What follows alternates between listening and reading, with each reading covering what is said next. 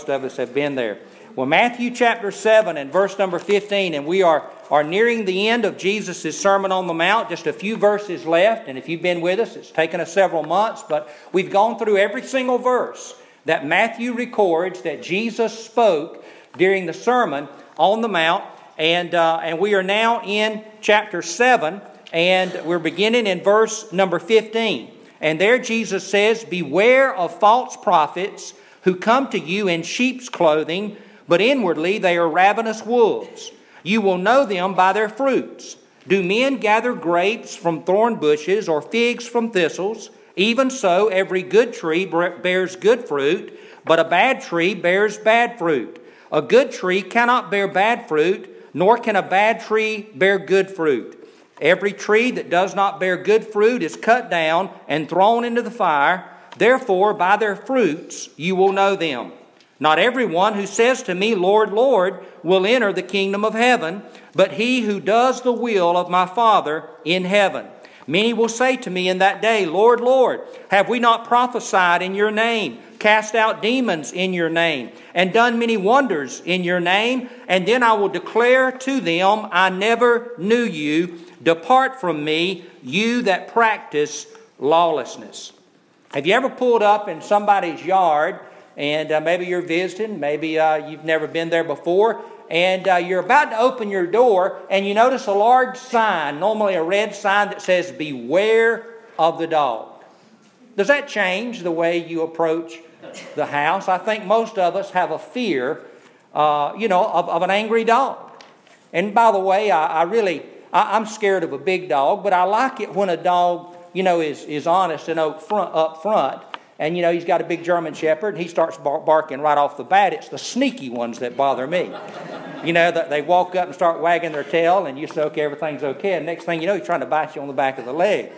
Well, I guarantee you it certainly changes the way I approach a house. If it says, "Beware of the dog," I get out and I start looking for the dog. Before I make any movement toward the door, I want to either make contact with the owner of the home, the owner of the dog, or put my eye on the dog and also keep a clear path back to my vehicle so I'll know how to escape if need be. Well, that certainly changes. Well, what Jesus is saying here should change the way we act. It should change the way we view those like myself, a preacher, or someone who proposes to speak for God. It should change the way that you view those who propose to speak in God's name. Jesus said, "Beware of the wolf." Beware of the wolf. There are wolves out there. So don't be naive and simply just because someone dons a suit or puts a tie on or a clerical collar or stands behind a pulpit or has a radio program or a television program or somehow they represent to the public that they're speaking on God's behalf, do not be naive. Do not simply listen and take what you hear either from a pulpit or from a radio or a television or a podcast or any other location. Don't simply take it as the gospel. Jesus said, "Beware. Beware of the wolf." Beware of the wolf. There are wolves in sheep's clothing. It's always sad when a warning is not heeded. We all, probably one of the most famous disasters in modern history, I guess we still call it modern history, it's a little over 100 years ago now, but the Titanic. I understand that as they were setting sail, that a message came forward to the bridge that, there are a possibility of icebergs ahead, and we don't know the reason. I don't want to, lambaste the folks who were in charge, but the bottom line is that they did not slow down. They did not heed that warning. They continued on, wanted to break that Atlantic record in that brand new ship, and of course, bring, no doubt, great profit to the company. And they struck an iceberg, and with great loss of life. And by the way, I'm sure you've heard of the surprise attack on Pearl Harbor, right? If you hadn't, shame on your teacher, or shame on you. Certainly, you've heard of the surprise attack on Pearl Harbor, but did you know it wasn't a surprise? Did you know we had radar working in Hawaii on that morning? As a matter of fact, the radar operator, he saw a great big blip on his radar screen. He said, "Man, what in the world is this?" He called his his officer in charge. He said, hey, I got a situation here. I know it's Sunday morning, everybody's sleeping in, but I got this huge blip on my radar. What do you think, Sarge, or whatever his rank was? And, if you've read anything about it, the officer in charge, he says, thought a minute, he looked at his page. Oh, you know what? Those are B-17s coming back from there's a flight of B-17s. They're supposed to be coming back from California. Don't worry about that. No big deal. It's just those B-17s. No warning was issued. And, of course, then it did become the surprise attack on Pearl Harbor. But it needn't to have been a surprise. There was a warning. But yet the warning was not heeded. Many of you know I love history, and all of you may not know this detail about the World War II, but you remember when Hitler made his surprise attack on Soviet Russia or the Soviet Union. I mean, how do you move millions of men? It was the largest land invasion in the history of warfare when Nazi Germany invaded the Soviet Union. How do you move that much men and equipment into place without somebody noticing? You know what the answer is? You don't. People do notice. And Stalin's spies told him, they said, listen, Hitler's about to invade. But Stalin had a preconceived notion. He could not fathom. He thought that he and Hitler had a deal. And Hitler wouldn't do that. Well, whatever they're telling me, they must all be crazy. He's not going to invade. He wouldn't dare invade me. Not Soviet Russia. With our millions of troops. No way. He's not that stupid. He's not going to invade us. And Stalin did not heed the warning. And Stalin, because of that, Hitler came relatively close to conquering Russia, a feat that has never been accomplished in all of warfare history. Even Napoleon couldn't do it. And millions of Russian and Soviet soldiers lost their lives because Stalin did not heed the warnings he was given. And I think you could take every disaster that has ever occurred, and you'll find that somewhere along the line there was a warning. There was a warning that went unnoticed, a warning that was ignored, a warning that didn't fit in with somebody's preconceived notion of reality and the way things are and the way things should be and the way they thought things were. And because it didn't fit in, it was ignored and pushed aside. And Jesus is warning us, beware of wolves. Beware of the wolf. There's a wonderful passage. As a matter of fact, if you pastor, I guess I'm your pastor now, and if I ever start a message in Acts chapter 20, of course some of you might want to celebrate if I do, but often if a pastor says turn to Acts chapter 20 and verse number 25, that might be a sign that that's his last sermon. Because Acts chapter 20, verse 25 is one of the classic goodbye sermons in Scripture. Paul is going to Rome, and he goes to the Ephesian elders, and everybody said, Paul, don't go to Rome. Even somebody's prophesied and says, chains await you at Rome. Don't go to Rome. And Paul says, I'm going to Rome.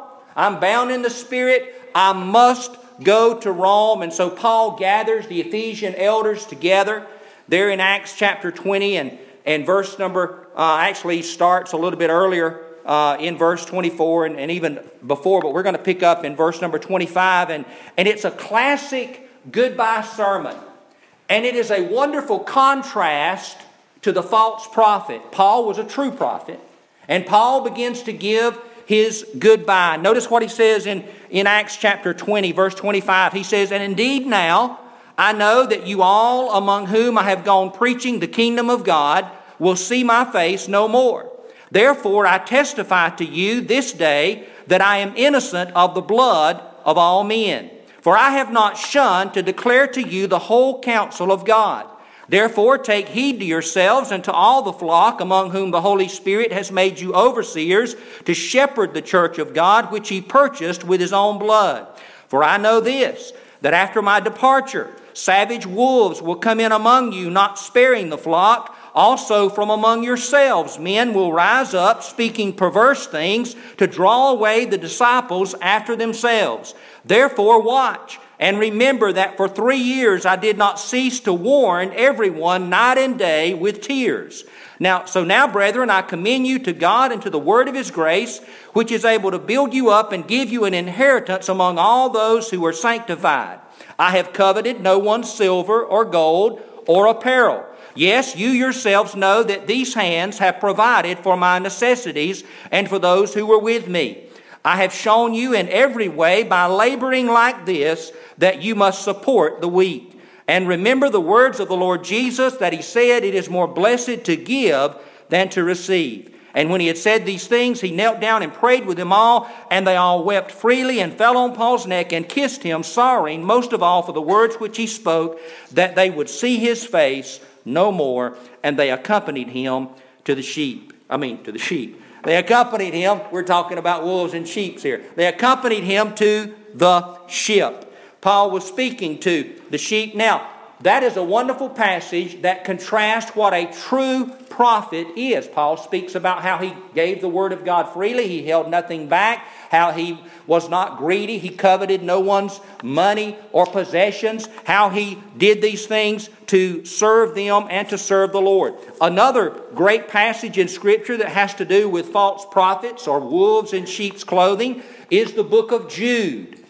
Jude is one of the shortest books in the Bible. It has only one chapter. So if somebody ever tells you, turn to Jude chapter 2, they're checking you out. And you start flipping, you've just failed the test. There is no Jude chapter 2. There's one chapter in the book of Jude, but the book of Jude is all about false teachers and false prophets. And in Jude, verse number 11, Jude has to say this. He says, woe to them, he's speaking about false prophets, for they have gone in the way of Cain, have run greedily in the error of Balaam for profit, and have perished in the rebellion of Korah. Now, if you take Jude chapter 11, and this is what we're going to do this morning. You take Jude chapter 11. You take Jude verse 11. I just fell into my own trap, didn't I? Jude verse 11, and you take what Paul said in Acts chapter 20, and you go back to what Jesus said over in Matthew chapter 7, I think we'll find, and this is what we're going to examine this morning, that there are different types of wolves, different types of false prophets. And Jude lists 3 people, all 3 in the Old Testament, and I think in these 3 people we get a picture of the different types of false prophets that we need to be aware of, and we need to beware of these people. The first one, he says, woe to them, for they have gone in the way of Cain. Now, you remember the story of Cain and Abel, Adam and Eve's 2 sons.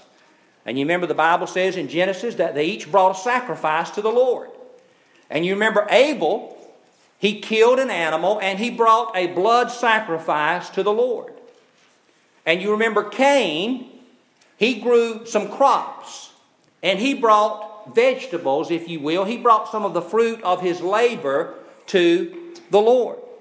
And remember the Bible says that God was not pleased with Cain's sacrifice. He was pleased with Abel's sacrifice, but he was not pleased with Cain's sacrifice, and he reprimanded Cain. And you remember that is what led to the first murder recorded in Scripture. That's when Cain became angry, and Cain became jealous because God had shown favor to Abel, and he killed his brother Abel. And remember when God confronted Cain, and he says, where's your brother? There's that famous passage so often quoted. Am I my brother's keeper? Is it my job to keep up with my brother? I'm not my brother's keeper. And of course, you remember the Lord says, your brother's blood calls out to me from the ground. You know, a reminder of God's justice, that God sees everything that happens and that God is the final judge. But what we see about Cain, what was Cain's problem? How did all that trouble begin? It began because Cain decided that he was going to create his own religion. He didn't like the way God had ordained that things be, that there be a blood sacrifice. That's too much trouble.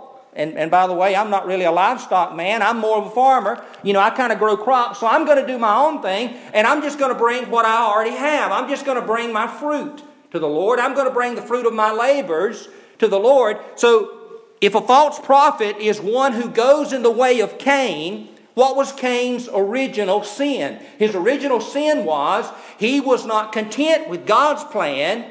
He created his own plan. And the first type of false prophet, according to Jude, is one who goes in the way of Cain, and that is someone who perverts the gospel. The perversion of the gospel. As a matter of fact, you see a contrast to that over in Acts 20. What's one of the things that Paul says that he did? He said there in verse number 27, I believe it is, "For I have not shunned to declare to you the whole counsel of God." Paul says there in Acts 20, listen, I didn't create my own gospel. I didn't tailor my gospel to what I thought your likes and dislikes were. I declared unto you what I received. I declared unto you the whole gospel, unfiltered and unadulterated. I gave it to you as I received it from God, and yet what Cain did, Cain perverted the gospel. And listen, always remember that Satan is not opposed to religion. Satan loves religion. Some of Satan's best servants are in religion. Some of his greatest weapons are religious weapons. Remember when Jesus walked the earth, who did he have his harshest words for? The religious people, the scribes and the Pharisees. Who did he have his softest words for? Often those that were considered the sinners, if you will, of the day, people who were looked down upon. Satan's greatest allies often are people with religious trappings. People who claim to speak for God, who've created their own religion. Hebrews 11:4 says, "By faith Abel offered to God a more excellent sacrifice than Cain, which he obtained witness that he was righteous, God testifying of his gifts, and through it being dead, he still speaks." You say, well, give me an example. I saw an example just this week. I was reading through a news article, something online. I saw this pop up. Clergy blesses late-term abortion clinic. Now, abortion, as I have shared just a couple of weeks ago, I believe strongly that the Bible teaches in the sanctity of human life from the moment of conception to natural death.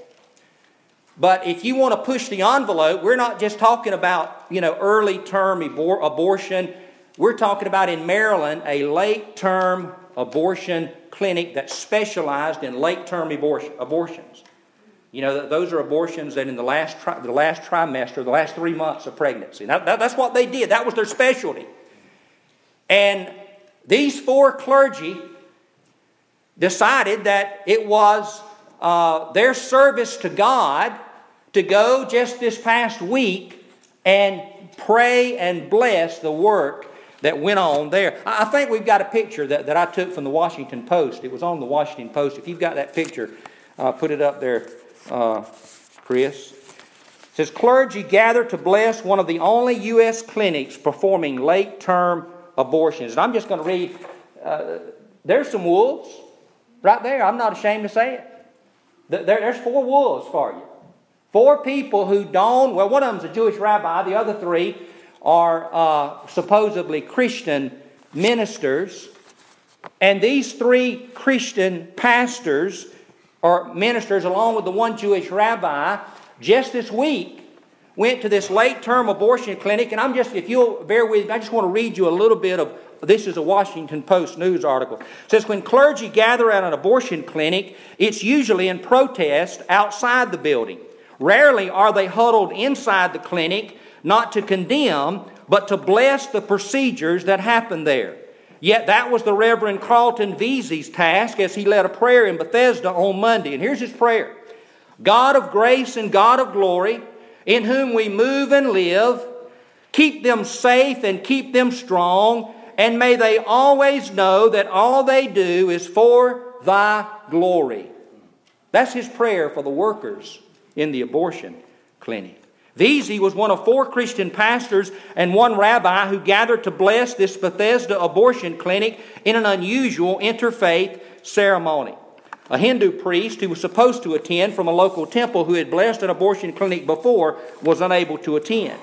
Then I'll skip over and read another passage. Yet everyday conversation about abortion tends to cast it as a question of faith on one side, the anti-abortion side, versus secular liberalism on the other. But the clergy at this ceremony said that's not the case. Many women who seek abortions are people of faith who pray about their decision, the clergy said. Leroy Carhart, the doctor at the clinic, said he hears many of those prayers. They'll sit on the table and say, "Is God going to forgive me?" And I'll say, "I take it you've prayed a lot about this." And they all say yes. Then skipping down to another quote from one of the clergy, said Vesey, a Baptist pastor, by the way, that's the National Baptist Convention, thank God, not the Southern Baptist Convention. But Vesey, who is a Baptist pastor with the National Baptist Convention, spoke about the legal and moral basis for his pro-abortion rights stance on Monday. This is his quote. "The Supreme Court affirmed a woman's right to choose an abortion, but before the Supreme Court did it, God had already done it because He affirms a woman's moral agency," he preached. And I thought that was interesting that the author saw fit to call his quote, "He preached." That's his message. That's his sermon. That God affirms this. He said several of the clinic staff members hummed amen after he said that. You see, that's what they want to hear. I mean, if you're involved in something that perhaps troubles your conscience, you want somebody to tell you it's okay. No problem. As a matter of fact, not only is it okay, but you're doing God's work. You are in God's service. This is God's will. You are in the service of God. That's why we are so susceptible to false teachers. Because if we're not careful, we all have things in our life that perhaps we're uneasy about, we're not sure, and we're looking for someone to bless us. We want some authority figure to come to us and say, "You're good. You're okay. Everything's great.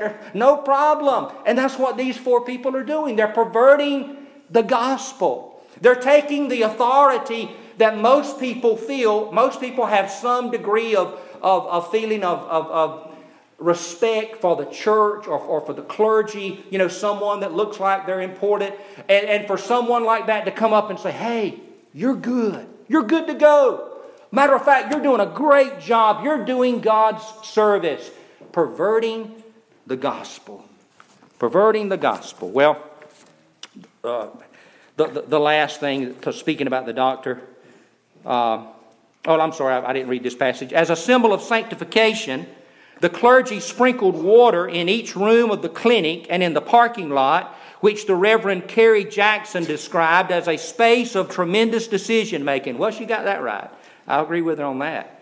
Where women often face protesters as they walk into the medical building that houses the clinic.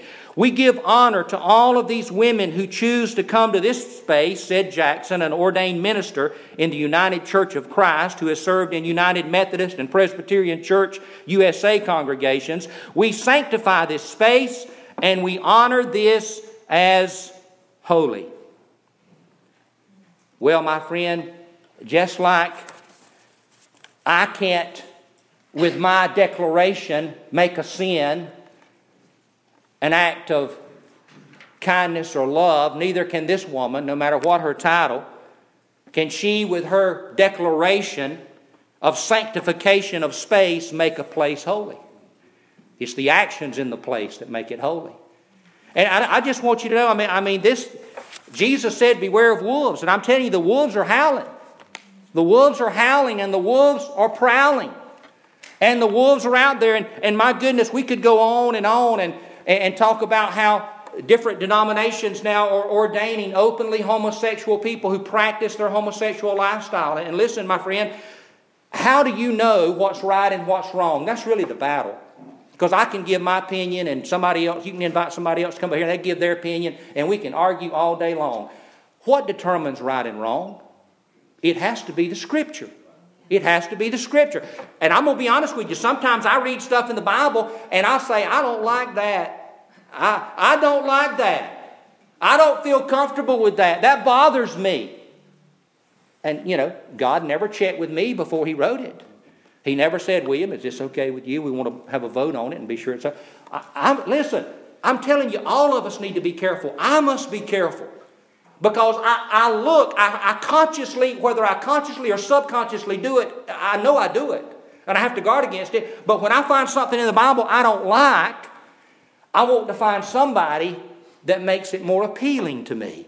Somebody who can explain it in a way that kind of makes my objection go away.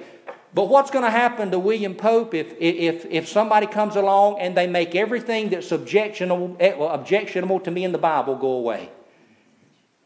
I'm afraid I'm going to be a ship that's drifting without a rudder or an anchor. And my friend, I don't know about you, but I don't trust my moral compass enough to free myself from the Scripture's boundaries. I fear that if I free myself from the Scripture's boundaries, that I will be a ship that will be lost at sea. I think I look pretty good this morning. I took a bath about 3 hours ago. And last I checked, my hair was relatively neatly combed. I don't smell, at least not to me. I may smell to you. In other words, I think I'm a pretty good guy. But don't be fooled. I am not a good guy. The Bible says the heart is desperately wicked, and who can know it? That's why I don't need somebody to pat me on the head. I need somebody to kick me in the other part. Okay? I need somebody to step on my toe. I need somebody to tell me, William, you're wrong. You shouldn't think that way. William, you're wrong here. And the danger of the wolf is the wolf, remember, comes in sheep's clothing. He doesn't come ranting and raving and tearing everything apart. He looks good. He comes in sheep's clothing and he speaks softly. And he tells us the things we want to hear. You know, I don't have time to go into when I bought that boat. You know, you've all heard the boat story. I think y'all did it there, Pastor. Appreciate it. I mean, y'all do all my stories, you know, getting hung on the railroad track and the boat. And, you know, again, I've always thought I was relatively intelligent. You know, not a genius, but, you know, relatively intelligent. And, of course, you know, you get honor graduate at ATCO High. I'm not sure what that means. But, you know, I always thought I was relatively intelligent. And so, you know, I'm not going to fall for some sham. I'm not that foolish. I mean, you know, people can't trick me that easy. But you know why I ordered that boat? This was back before the internet. I started to say ordered it online. No, they called me on the phone. This was in the late 80s. Because I wanted a boat. That's what I wanted. And I was looking for a cheap boat I could afford. And all of a sudden, you know, somebody brought it to me. And you know, there's a sucker born every minute. You just got to catch them at the right time. And that's true. We're all suckers. It just depends on if they catch us at the right time. And boy, he caught me at the right time. I wanted a boat. I couldn't afford the boats I saw, but he called with a $199 special. And you know, hey, I can handle that. $199, I can do that. And you know the story. I thought it was a big old plastic, like a bass boat, and it came in a little box. You had to blow it up with a little thing. And you know, I look back and say, how could you be that stupid? That's so stupid. I mean, if Lloyd would have done that, she would have never heard it. I said, how? Don't always check with me before you do something like that. I mean, I'd just go upside of her and down the other. You know, if she would have done that, I would have never been that stupid. I wish she'd have got with me. But I did it. And you know, I'm the same way spiritually. And you are too. But we have to be careful when we want to get outside of God's boundary and we start looking for someone to affirm us. I was looking for a cheap boat and I found it. I found it. And my friend, if you're outside of God's boundary and you're looking for somebody to affirm you, you'll find them. You'll find them. You'll find some. Even if you're doing late-term abortions, you'll find people to not only tell you you're okay, but to affirm what you do and tell you you're doing a great job. You're doing God's service. You're doing God's service. So that's Cain. But let's go to the second one, and that is the way of Balaam. He says, and in the era of Balaam for profit. Now again, I'm just going to summarize. I spent a lot of time there, and we're going to hurry through these last two. But Balaam, if you go back to the book of Numbers, I'll just paraphrase for you. Balaam was a prophet. And he was one of God's prophets, as best we can tell. God spoke to him, and he spoke according to what God spoke. But one of the pagan leaders wanted him to curse the people of Israel. You remember the story? And he says, well, I can't do that. I can't curse whose God has blessed. God came to him in a dream. And remember when he was going to meet the people. That's the famous story, where the donkey stopped that Balaam was riding. And, the donkey wouldn't go any further. And he kept beating the donkey and says, donkey, you keep going. And finally, God allowed the donkey to speak. I could say a lot of things there, but I'm going to keep going. We don't have time to get sidetracked there. He allowed the donkey to speak, and boy, I bet that was something. And the donkey said, why are you beating me?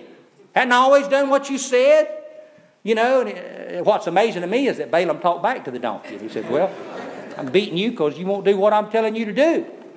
And, then, of course, the angel. God gave Balaam the eyes to see the angel that was standing into the path. And he says if that donkey would have done what you told him to do, that angel would have struck you down. And that donkey saved your life. And so, Balaam was a man of God as best we can tell. But here's what happened. If you read over in Numbers 25 and before, and then you also go down to Revelation 2:14, it says, I have a few things against you because you have those who hold the doctrine of Balaam, who taught Balak to put a stumbling block before the children of Israel, to eat things sacrificed to idols and to commit sexual immorality. If you go to Numbers chapter 31, verse 16, it tells you that Balak wanted to pay him a bunch of money to curse Israel. He said, I can't do it. God's blessed him. I can't curse him. But he gave Balak some advice. He says, but I'll give you some advice. You want these people to fail? He says, send all your young daughters of Moab to basically flirt with the young men of Israel, and they'll become enraptured by them, and they'll marry in, and they'll begin to take wives of the children of Moab. And that way you will bring in your pagan practices into the people of Israel, and you'll do that through their marriage and through their adultery, if you will, and fornication with all the daughters of Moab. And that's exactly what Scripture is talking about. So what did Balaam do? It says Balaam did it for profit. There are those who pervert the gospel, the perversion of the gospel. That's what Cain did. But then there are those like Balaam who prostitute the gospel. They profit from the gospel. They take what is true, and we're all searching and think, boy, I can make a lot of money off this. There are a lot of hurting people. I mean, there are people that God does heal, but if I bless this napkin and send it out for $25 a piece, folks will buy that, and boy, I'll make a lot of money. I'll buy these napkins for $3 a piece and sell them for $25. I'm going to be bringing in the money. These are people who profit from the gospel. They may be preaching the true gospel. They may be saying things that are true. They may not necessarily be perverting the gospel, but they are profiting from the gospel. It's all about, remember what Paul said? I remember you could take what Paul said and compare it to all of these. He says in Acts 20, you remember he says, for I have not taken anyone's gold or silver. In other words, I didn't come here to make money off of you.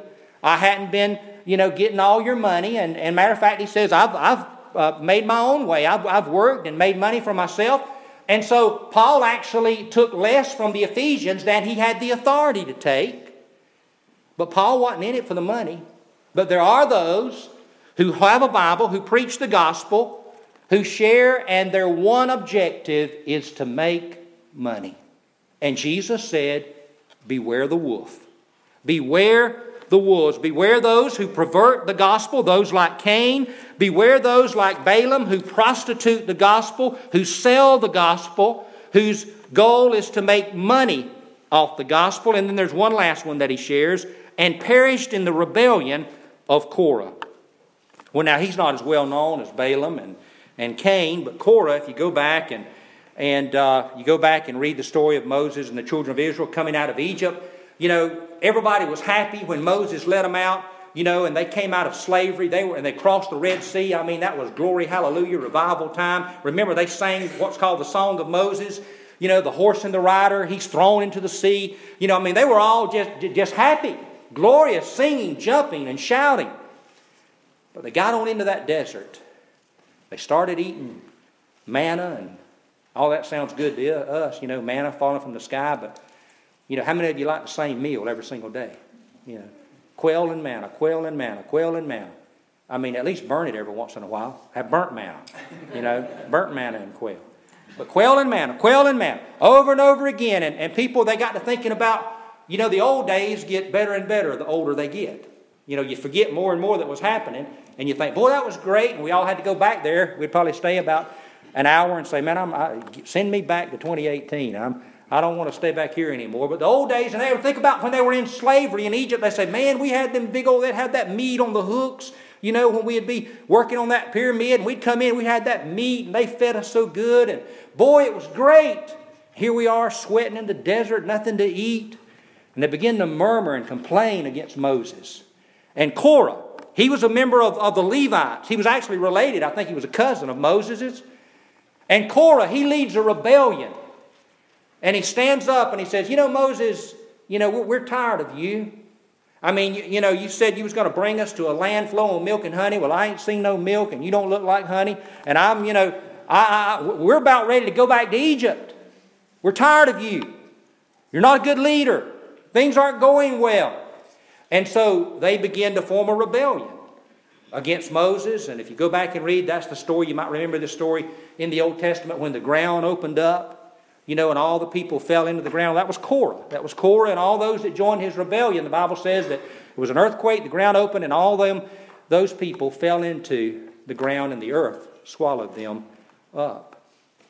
Who does Korah represent? There are those that profit from the Word of God. They prostitute the Word of God. There are those that pervert the Word of God. And then here there are those that protest the Word of God, that rebel against the Word of God. Listen, the church is not perfect. And by the way, let me just say this. There are false prophets and there are fallen prophets. That's two different things. False prophets are false prophets. But true prophets can fall. David is a good example. David was a true man of God, but he failed. So there are false prophets, but then there are fallen prophets. Sometimes good men sin. Sometimes prophets of God, they fall into sin. They are a fallen prophet. They have fallen into sin. They're not a false prophet, they're a fallen prophet. So the church is not perfect. The leaders of the church are not perfect. But my friend, God ordained the church. And there are those that say the church is not important. You don't have to go to church. Well, that's right. You don't have to go to church to be saved. But the church is the body of Christ. If you say it's not important to be in church somewhere, you're saying the body of Christ is not important. And that's a false teaching, that you don't need an organized church. You don't need somewhere. If it's in the basement of somebody's house, it doesn't have to be in a place with a steeple. But God ordained that His people come together on a regular basis. There are no Lone Rangers in God's army. We're in an army. We must be together. An army gets its strength from discipline and cohesion. Without discipline and cohesion, an army's worthless. Discipline and cohesion, the coming together and operating as a unit. That is what we as the church, that gives us our power. So the way of Korah is when people protest against the church and they say, I'm not going to be a part of the church. I'm just going to live my life and I don't need the church. Well, you do need the church. By the way, I'll tell you this. I mentioned about the perversion of the gospel and the profiting from the gospel. I'll tell you, if you're in a church and that church has left the gospel, I'm going to tell you, my friend, you need to leave that church. Some people say, and I think I heard Adrian Rogers say this first, but I'm going to borrow it. Some folks say, well, Grandma, she's buried back there. So if Grandma could get up and leave, she would. She wouldn't stay there either. She can't leave. She's buried. But you can. And it doesn't matter how long you've been in a place. If that place has left the gospel and you're following the gospel, you need to go where the gospel is. Not stay in a building or in an organization that has left the gospel. But God has called all of His people to be involved in His church. Somewhere there is a body of believers that God has called every believer to, whether it's this one or someone else there. God has called you. If you're here this morning and you know Jesus as Lord and Savior, you need to be in church somewhere. Either here or somewhere, God has called you to be a part of His church. Well, I'm going to close with the last thing I'm going to say is what happened to them. They're doomed.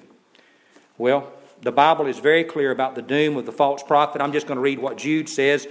He says, they are spots on your love feast. They feast with you without fear, serving only themselves. They are clouds without water, carried about by the wind, the late autumn trees without fruit, twice dead, pulled up by the roots, raging waves of the sea, foaming up their own shame, wandering stars for whom is reserved the blackness of darkness forever.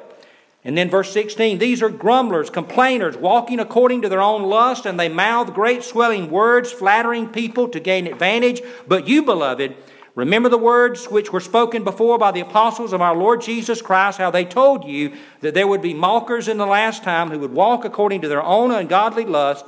These are sensual persons who cause divisions, not having the Spirit. We're all going to be judged by the Lord. And my friend, I firmly believe that the Bible says that there's a greater condemnation, not only to those who practice evil, but for those who not only practice evil, but teach men likewise. It's one thing to be a sinner. God's going to judge you. But if I get up and I begin to tell others that, listen, it's okay, don't worry, you're fine, God approves of you, then the Bible says, I have a greater condemnation. Because I not only sin, but I approve those who do, and I ease their conscience, which is trying to bring them back to repentance and salvation, and I pour water on that conscience. And I say, don't worry about it, it's okay. Beware of the wolf. Let's pray. Lord, we thank you for your word, and I pray, God, that you will help us to turn to your word for guidance, not to our own feelings or our own opinions, because, Lord, we know that we can't trust our own emotions or our own opinions, that they're shifting sand. But, Father, I pray that we would stand upon the solid rock, and that is your word. And, Lord, I pray that you would help us to beware of wolves, Lord, to beware of those that would bring us down a path that is false and not true. Lord, help us to always stand for your truth and teach us your truth through your word. In Jesus' name we pray. Amen. As we stand and sing, if you're here this morning, maybe God has spoken to your heart, you want to come pray, or you want to make a decision for the Lord, you just obey the Lord as we stand and sing.